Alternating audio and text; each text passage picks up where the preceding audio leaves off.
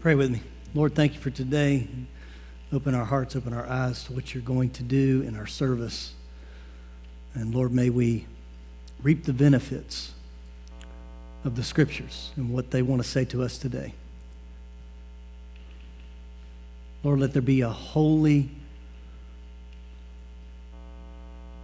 assignment, a motivation that comes today to all of us. Understanding, God, there's a battle that is to be fought and won for the sake of the kingdom. In Jesus' name, amen. 2 Samuel chapter 23, we're in our series, Line of David. Today I'm going to talk a little bit about King David and something about his story, but I'm going to talk a lot about what that means to me and you practically. The title of today's message is Becoming a Spiritual Warrior, or Spiritual Warrior. In 2 Samuel chapter 23, we see this list of mighty men who fought with King David. I was talking to my son this past week about it, and it kind of reads like a Viking television show. I mean, these guys are really impressive. But the thing about it is as impressive as each one of them was, King David impressed all of them because King David was the giant slayer. So we're about to read about these mighty men, and I don't want you to lose the impact of what this is going to mean to me and you as we talk about being our own spiritual warrior in the sake of the fight between darkness and light today. David's mightiest warriors, verse 8 says, 2 Samuel 23, starting in verse 8. I'm reading from the New Living Translation.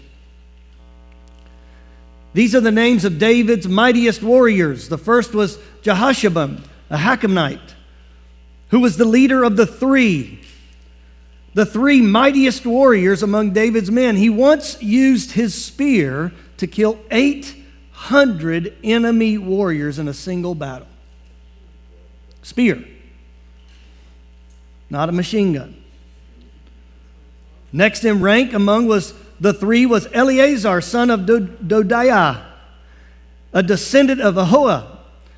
Once Eleazar and David stood together against the Philistines when the entire Israelite army had fled. He killed Philistines until his hand was too tired to lift his sword. A more literal translation of that is he fought so long and so hard holding his sword that his hand froze to his sword. Have you ever worked using a tool or a hammer or something like that and you've been using it so much that your hand kind of conforms to that tool? That's what was happening. They fought for hours against the Philistines. Eleazar along with King David. And it says the Lord gave him a great victory that day. The rest of the army did not return until it was time to collect the plunder. So catch that. Everybody ran away except David and Eleazar. They fought and won, and then the army waiting in the bushes said, "Oh, coast is clear, let's go get our stuff." Horrible, right? But this was one of David's mighty men. In verse 11, next in rank was Shammah, son of Agi, from Harar. One time the Philistines gathered at Lehi to attack the Israelites in a field full of lentils. The Israelite army fled. Notice a pattern here. But Shammah held his ground in the middle of the field and beat back the Philistines, so the Lord brought about a great victory. Going down to verse 18. Abishai, son of Zeruiah, brother of Joab, was the leader of the 30. So David had the 3, and then he had the 30.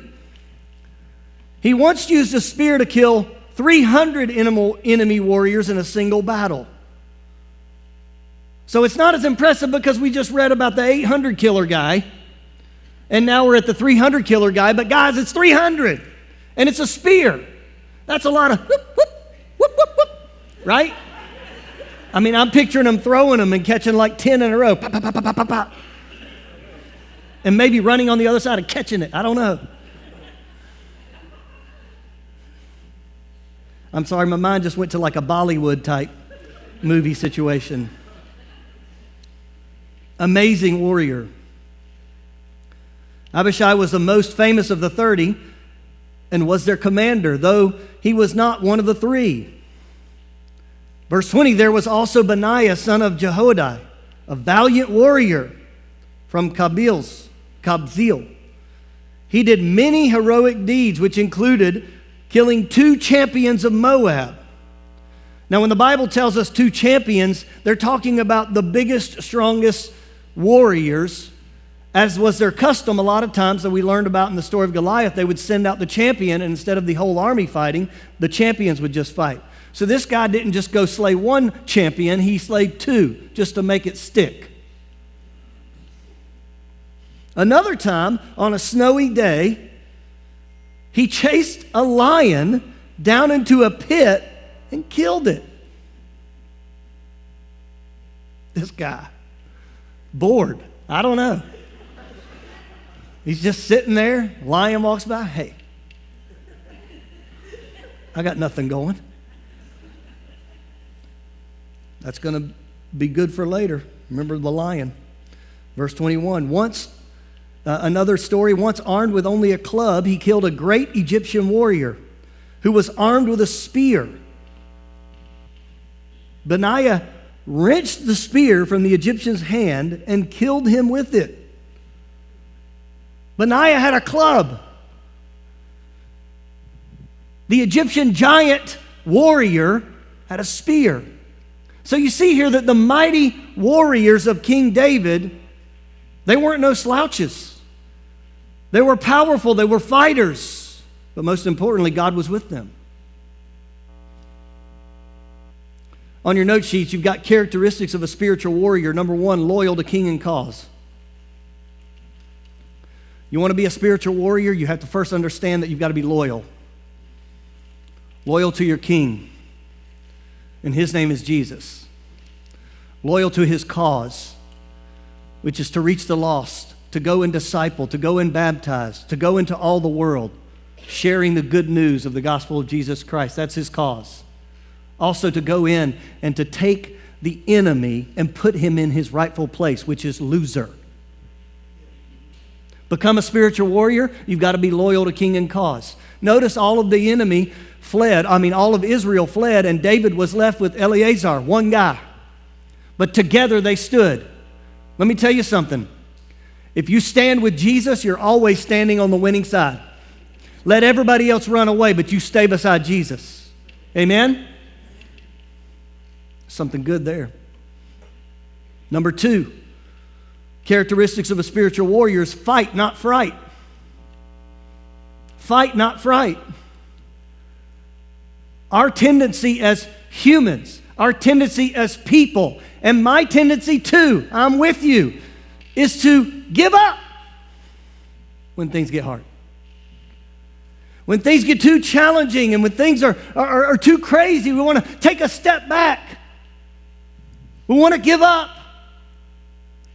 But in order to be a spiritual warrior, we've got to fight, not fright. We can't live in fear. Number 3, characteristics of a spiritual warrior, weapons experts.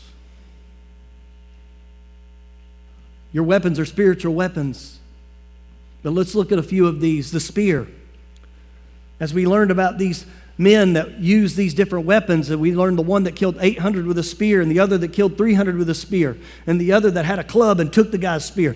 We see the spear. It's a weapon that, if you think about it and you look at it, it's a weapon to be thrown. Like a sling that David used to kill Goliath, it is a weapon of accuracy and of long distance. I would say the spear is the intercessory weapon of spiritual warfare. It's the weapon that is constant, that we can attack enemies that we have not even yet found. It's a weapon of long distance, and it's a weapon of accuracy. It's the weapon of praying in the Spirit when we don't know how to pray. How many of you guys understand that praying in tongues is a gift that God has given all believers that we all can do? That's why tonight we're going to pray for people to be filled with the Holy Ghost. And along with that comes that gift. Can I tell you something? When you begin to pray in the Spirit, you begin to sense that, man, I'm making some headway here. And the Spirit of the Lord can pray way more effectively through you than the words that you can parse together in your own mind. Weapons experts, you've got to know your sword. The sword is a weapon to be wielded in close quarters. If the spear didn't get them, the sword will. The Bible tells us that this is our sword. And when we feel the enemy beginning to creep up and come on like a flood, God promises to raise up a standard, but I'm telling you something, if you don't have your weapon in your hand and if you don't have the word in your heart, you will lose. Be full of this. That is your sword. The third one, and I'm going to help some of you guys who feel very unprepared and feel very underqualified. Weapons expert, the third one we found out is about the club. My father used to keep a weapon by his bed. Some people keep guns, some people keep, I don't know, whatever. I was going to say knives. I don't know if anybody keeps a knife by their bed. Anyway, my daddy had a baseball bat. And that's all he needed. It leaned right up against. I actually have one now. I do. Baseball bat. It's a club. It will do damage. And you don't have to be very skilled. Can you say amen? You just swing it. It could be dark. Right? You're going to hit something that's not supposed to be there. And if they are,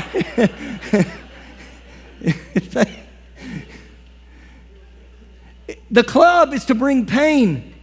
It brings stopping power if it's put in the right hands.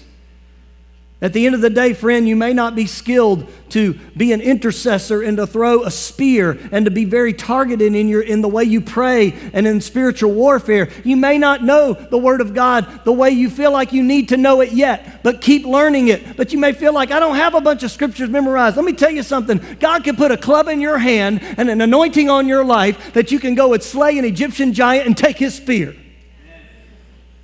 All you have to do is be willing to fight alongside of Jesus. He's already won. He's already won the battle. He's already won the war. We just have to be willing to step out there and say, Lord, use me to fight. Characteristics of a spiritual warrior: loyal to king and cause, fight not frightened, weapons expert. Second part of your note sheets, and this is where we're going to get practical and apply it to our lives today. I have an objective that I'd like to share with you. I want to commission everybody in here today to be a part of the spiritual army that God is raising up. And that's where we're going. So let me talk to you about becoming a spiritual warrior. Pay attention. I believe God has something for you today. In order to become a spiritual warrior, you must first, number one, know your authority. You must first know your authority. Mark chapter 16, verse 17. Our authority comes from Jesus, and in verse 17, it says, "These miraculous signs will accompany those who believe. They will cast out demons in my name." What name is that? Jesus. "They will speak in new languages," the Bible says tongues. "They will be able to handle snakes with safety. They will drink anything, and if they drink anything poisonous, it won't hurt them. They will be able to place their hands on the sick, and they will be healed." Some Pentecostal churches in the back mountains of Virginia, or somewhere, I don't know, just insert a state that has back mountains, got the snake thing all wrong. All wrong. But this scripture is pointing to what happened in the book of Acts when Paul put his hand in the fire and the viper bit him. And he was able to turn back and say, the scripture said that a serpent wouldn't harm me. This scripture was able to give credit, precedence, credentials to the experience that Paul had in the book of Acts that saved the whole island. The scripture is also not just talking about snakes as they crawl around wiggly woggly. The devil is a serpent, and you have authority over him. Know your authority. We have authority over sickness, so Mark chapter 16 just said. In Luke chapter 10, 19, authority over sickness. Does that count COVID? Yeah. Is that sickness? We have authority over it. Friend, we have authority over sickness. And if it kills my body, I'll be with him. Right? It tried to. Luke chapter 10, 19. Here's another scripture about our authority. Look, I've given you authority over all of the power of the enemy. How much power of the enemy do we have authority over? All of it. In Jesus' name. You see, you cannot operate in authority if you don't know what you have authority over. We have authority over all of the power of the enemy. You can walk among snakes, there it is again, and scorpions, and crush them. Nothing will injure you. But don't rejoice because evil spirits obey you. Rejoice because your names are registered in heaven. Know your authority. We have authority over evil spirits. Friend, we have authority to break curses.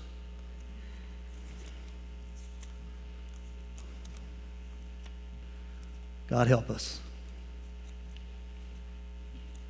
I'm sick and tired of being sick and tired of people feeling like they're just who they are because they've got a family history of that. My Bible tells me that we have authority over curses and all power of the enemy.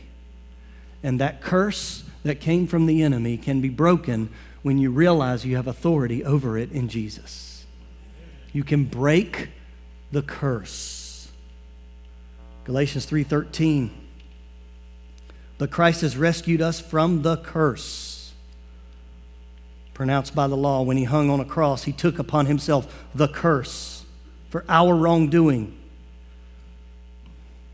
For it is written that everyone who is hung on a tree, cursed is everyone who's hung on a tree. Speaking of that cross, verse 14. Through Christ Jesus, God has blessed us, the Gentiles, and the same blessing he promised Abraham, so that we who are believers might receive the promised Holy Spirit through faith. Christ rescued us from the curse. You can break curses in Jesus' name. Isaiah 54.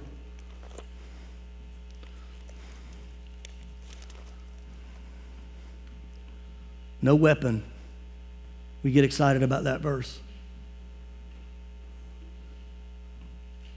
Isaiah 54:17 says, in that coming day, no weapon turned against you will succeed.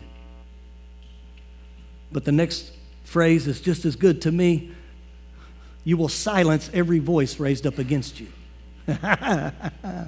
You will silence every voice that's raised up against you. When the devil says you can't, when the devil says you're not good enough, when the devil says you made too many mistakes, you will silence by your authority in the name of Jesus every voice raised up against you.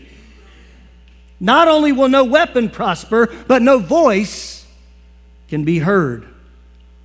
It's raised up against you. These benefits are enjoyed by the servants of the Lord. Their vindication will come from me. I, the Lord, have spoken. That sounds pretty concrete. Romans 8:2 reminds us that the Spirit has freed us from the power of sin that leads to death. We have authority to break curses. Matthew 16:19, Jesus declares, I have given you the keys to the kingdom. Whatsoever things you bind on earth will be bound in heaven. Whatsoever things you loose on earth will be loosed in heaven. Jesus has given us the authority in this life and in this earth to do His will. We have forgotten all about it. Number 2, becoming a spiritual warrior, we have to know your enemy. I've often said the devil gets too much credit, but we do need to know his schemes, his methods, in order for us to win the battles that we face. Scripture tells us in 1 Peter 5:8 that the enemy walks around like a roaring lion, seeking whom he may devour. Can I talk to you for a minute? He walks around like a roaring lion. You know what lions attack? The weak and the separated. And far too long, Christians have said, I don't need a church family. And the devil's watching you because you're alone, waiting. And far too long, people have said, I can't go be a part of a church. And maybe you haven't, some of these objections from people that you know. I can't go be a part of a church because I haven't got my life figured out. Be careful, because the devil is watching and waiting, because you're the sick one by yourself, and that's the one the lion will attack. You know what we're called to do? Like Benaiah. When the lion comes a-walking by, we chase him into a pit and kill him. Come on. Not when the lion walks by, oh, hope he doesn't see me. No, we are called to be a spiritual warrior in this battle. When we see the lion against our family and our friends, against our finances and against our spiritual walk, when we see the lion roaming around our homes, we are to attack in Jesus' name, because we have the authority over all of the power and the work of the enemy. It's high time that we attack the lion and stop letting him attack us. Lions come and they attack in secret, surprise attack at your weakest moment. There's two ways to fix that. Number one, be ready at all times. Number two, stop having your weakest moments. Pastor, how to do that? Know your sword. Carry it with you. Always have it in the sheath, ready to go. If you don't have your sword, you're already in a weak moment. I'm not here to beat up any of y'all. I'm here to encourage you to win. No one likes losing, right? Know your enemy. Another example of how the enemy operates is in the garden. He's the serpent. He's crafty. He plays on your desires, fools you. As he came to Eve in the garden and Adam stood by, he tempted them by saying, you can become like God. He's a serpent, a literal snake in the grass, trying his best to whisper and call you to things that you know you shouldn't be about anyway. Be aware of that. Know your enemy. 2 Corinthians, verse 11. 2 Corinthians, verse 11. 2 Corinthians chapter 11, verse 13. The third thing about your enemy, the devil, the way he operates is he deceives us as an angel of light. Listen, astrology is not something that you need to be worried about. Don't worry about where the stars are today. Worry about the creator of the stars. Hello?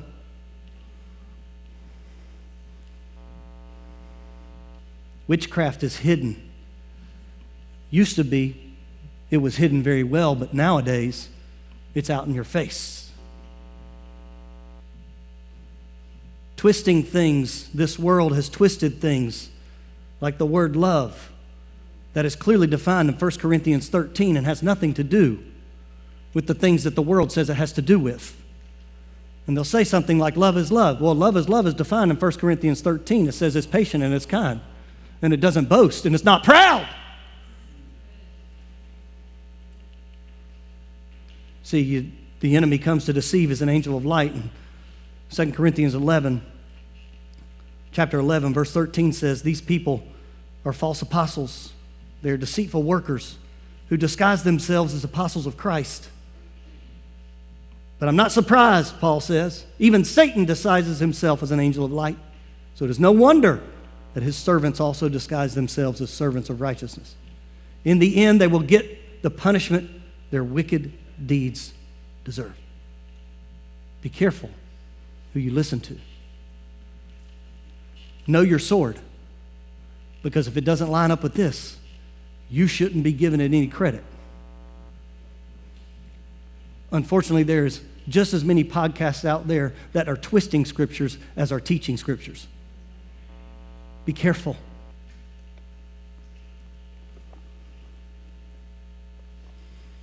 Know your enemy.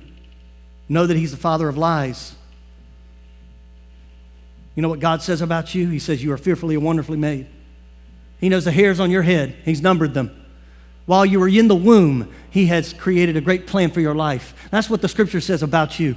The devil wants you to believe the lie that says you shouldn't even deserve to live anymore because of the mistakes that you've made and because of who you are. That is a lie from the pit of hell. And the devil wants to kill your soul, and the best way he can get to your soul is he can kill your body by making you feel like you should take it. Only God decides when we go. Yeah? He's the father of lies. John chapter 8, verse 44.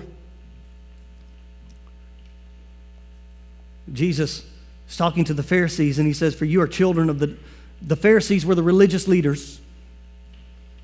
For you are the children of your father, the devil, and you love to do evil things.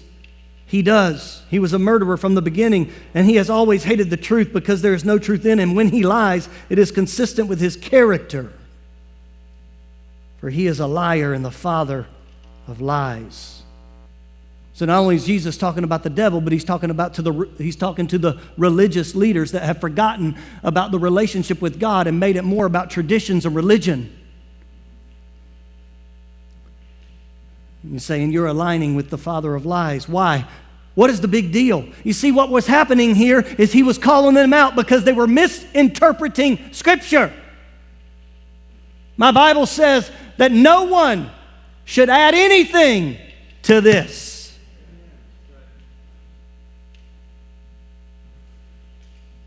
Friend, if you know of someone or have been exposed to something where, let me just call it out for a moment, that yeah, we got the Bible, but we also have, yeah, we got the Bible, but it's our unique translation. Because people made mistakes, and so we had to reword some things. Oh, my goodness. Oh, my goodness. Yeah, we got the Bible, but also what the leader of the church says is on the same level as Scripture. And no, it ain't. You know who the leader of the church is? Jesus, the head of the body.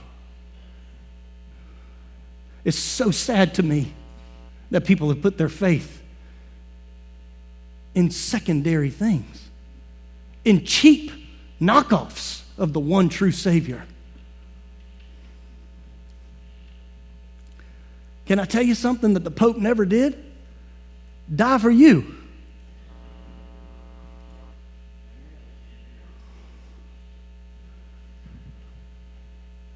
Can I tell you something that Joseph Smith never did? Die for you. Can I tell you something about the God of Islam? His name is Allah. You trace it all the way back, it's the same thing as Baal. It's a demon.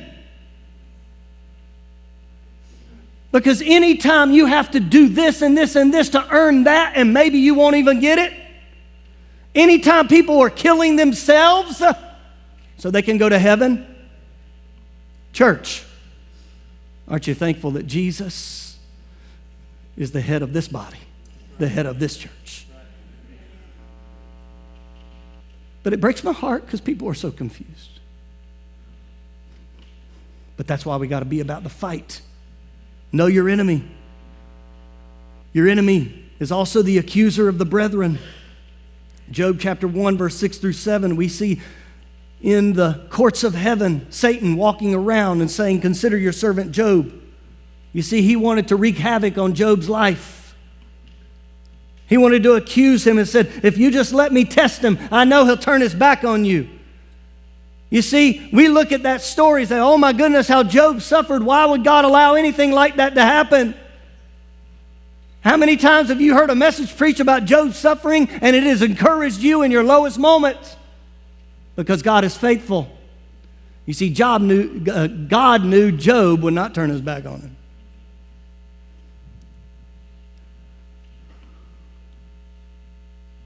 Know your enemy. Let me tell you something about the devil. If you read that passage in Job chapter 1, you learn a few things. He's not as powerful as you think he is. He's accountable to God. He has to get permission. Let that encourage you today. Hey, God, can I mess with him? You know what? I believe that God is in control and he's sovereign over all things. And even in my suffering, he's accomplishing something. While I didn't suffer like Job, I believe that in my suffering, he accomplished something in my own life. Yeah? He is accountable to God. He has to have permission. The devil can only be in one place at one time. So many times we get so caught up with finding the devil behind every bush. And sometimes it ain't him at all. We're just being stupid. Right? We're just making bad decisions. The argument of the devil made me do it won't hold water at the great white throne.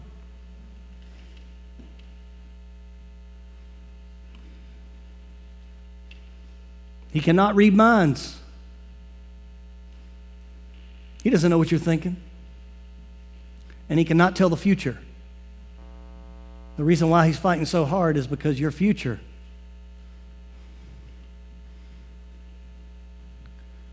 as a believer in Christ is secure in him.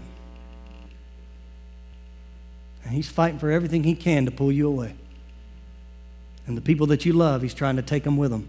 Misery loves company. Number 3, know your arsenal. Your arsenal. Know your arsenal. Ephesians chapter 6. Ephesians chapter 6, verse 10. Final word, be strong in the Lord and in his mighty power. Put on the full armor of God. So you'll be able to stand firm against all the strategies of the devil. For we are not fighting against flesh and blood enemies, but against evil rulers and authorities, the unseen world, against mighty powers in this dark world, and against evil spirits in heavenly places. Therefore, put on every piece of God's armor, so you'll be able to resist the enemy in the time of evil. Then after the battle, you will be standing firm. Stand your ground, put on the belt of truth, the body armor of God's righteousness for shoes. Put on the peace that comes from the good news so that you'll be fully prepared. In addition to all of these, hold up the shield of faith. Stop the fiery arrows of the devil. Put on salvation as a helmet. Take the sword of the Spirit, which is the Word of God. Pray in the Spirit at all times, on every occasion. Stay alert, be persistent in your prayers for all believers everywhere, and pray for me, Paul says. Ask God to give me the right words so I can boldly explain God's mysterious plan to the good news for the Jews and Gentiles alike. Know your arsenal, the sword of the Spirit, the armor of God. The third part of the arsenal that is far too long ignored is the angelic armies at our disposal. Jeremiah 33:22 says this about angelic armies. They are too large to be counted, like the sands on the seashore. Angelic armies at your disposal and at mine. Psalm 91:11 talks about these angelic armies. Daniel chapter 4 talks about watchers that God has sent to watch over what is happening. They are the doers, the messengers, the protectors of the people of God. For every demon, God has an angel, but not just one, many. We are at least 2/3 stronger than the kingdom of darkness. And even more than that, we have God on our side. God knows, He sees, He intervenes when He's asked according to His purpose in this world. You cannot be prideful enough to consider that if I pray, that the angel will do whatever I want him to do. No, I didn't say that. But God will commission His angels on your behalf when you're walking with Him and doing what He's called you to. Amen? Don't walk out of here thinking that you're going to call down angels on your neighbor because they're not doing the HOA thing that they're supposed to do and you emailed about. Send your angels, Lord. What are you? Angelic armies. We've forgotten about that. We have the sword of the Spirit. We have the armor of God. But what we've forgotten is that the war in the heavenlies is happening all around us. When we're experiencing something, there's a spiritual battle going on around us. I'm calling you as a church today to enlist. Become a spiritual warrior. Start praying right now. We've had several weeks here of what's felt like heavy warfare in the Spirit. And I'm calling you today, commissioning, asking, recruiting, join the battle.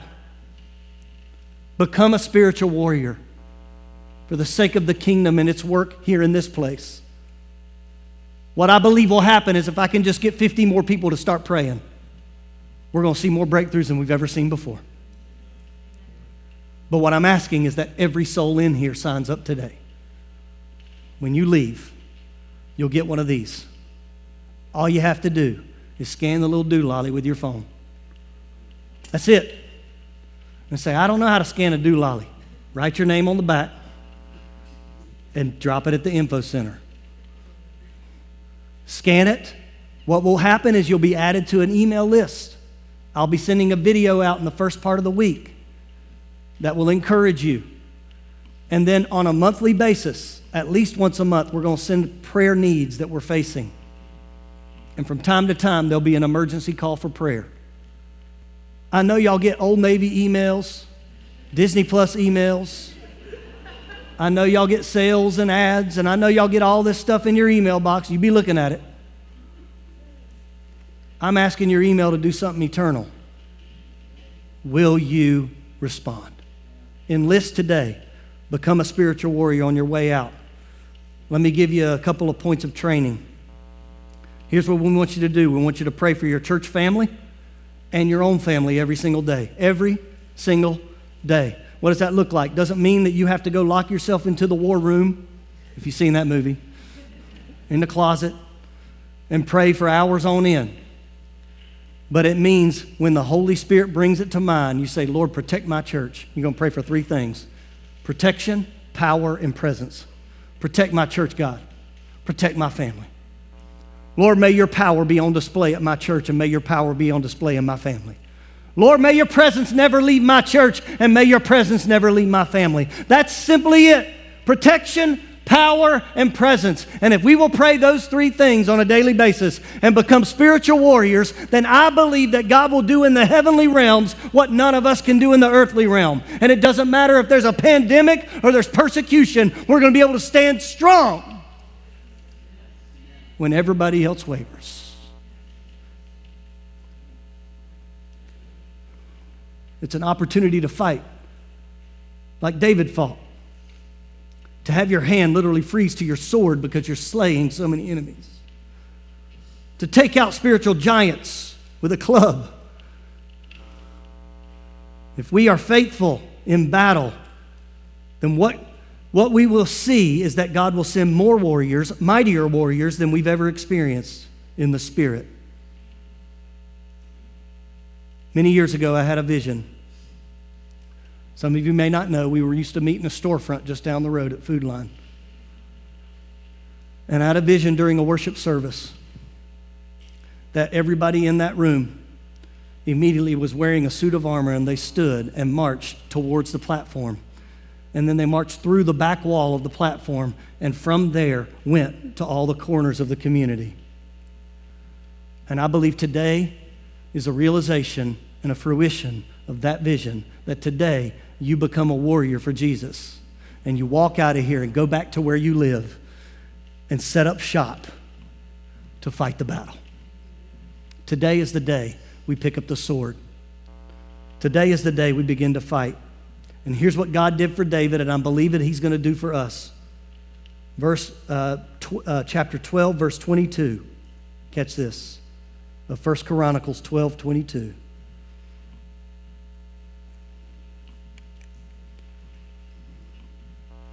Day after day, more men joined David until he had a great army, like the army of God.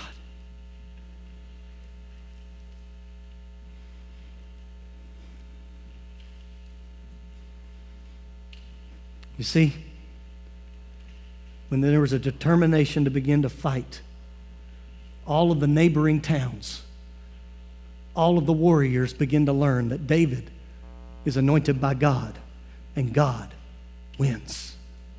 And the warriors said, I want to be on that team. And I believe if we will begin to fight, and if we will say we'll be warriors, then God will begin to raise up something, a light, a beacon in this place where people will be attracted to it. And I'm praying and believing that what happened for David will happen for us. Day after day, more will join this army until we have an army like the army of the Most High God. Bow your heads with me. Lord, we pray right now, today, right now, that there will be a motivation, a holy rumbling within our hearts. That this week, as we pray, we begin to see breakthroughs like never before. Folks in our church that have been struggling with things and just can't get free, that the power of prayer of many will begin to break curses and loose chains that have been there for far too long. And God, you would do something so amazing that the Pentecostal fire would wash over us and that we would burn, Lord, with the desire to win victory after victory, to defeat demon after demon until you call us home. Lord, may our hand hold the sword, the Word of God in our hearts, ready to fight until we can't fight anymore. Lord Jesus, as a church we declare, we'll stand with you when everyone else runs away.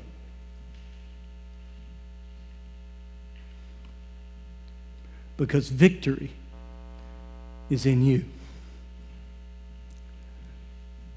And Lord, as Peter said, when you asked if he would desert you, Lord, he said, where else will we go? For you have the words of life. So today, Jesus, look upon your army of spiritual warriors, and may your blessing, your favor, your anointing walk with us this day. In Jesus' name, amen. As you're walking out, our ushers here, you guys got a stack? Well, you got to get right there at that door too. Everybody get one of these, please. On the way out, please get one of these and sign up, please.